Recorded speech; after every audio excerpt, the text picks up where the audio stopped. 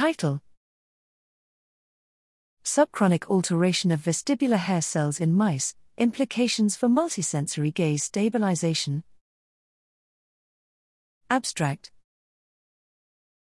The functional complementarity of the vestibulo-ocular reflex, VOR, and optokinetic reflex, OKR, allows for optimal combined gaze stabilization responses, CGR, in light.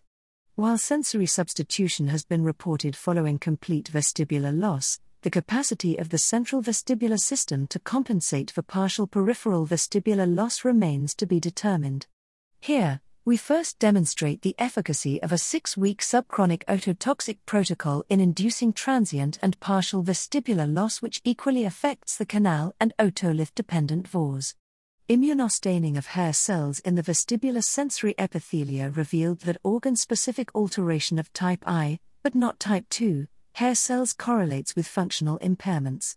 The decrease in VOR performance is paralleled with an increase in the gain of the OKR occurring in a specific range of frequencies where VOR normally dominates gaze stabilization, compatible with the sensory substitution process. Comparison of unimodal OKR or VOR versus bimodal CGR revealed that visio-vestibular interactions remain reduced despite a significant recovery in the VOR. Modeling and sweep-based analysis revealed that the differential capacity to optimally combine OKR and VOR correlates with the reproducibility of the VOR responses. Overall, these results shed light on the multisensory reweighting occurring in pathologies with fluctuating peripheral vestibular malfunction.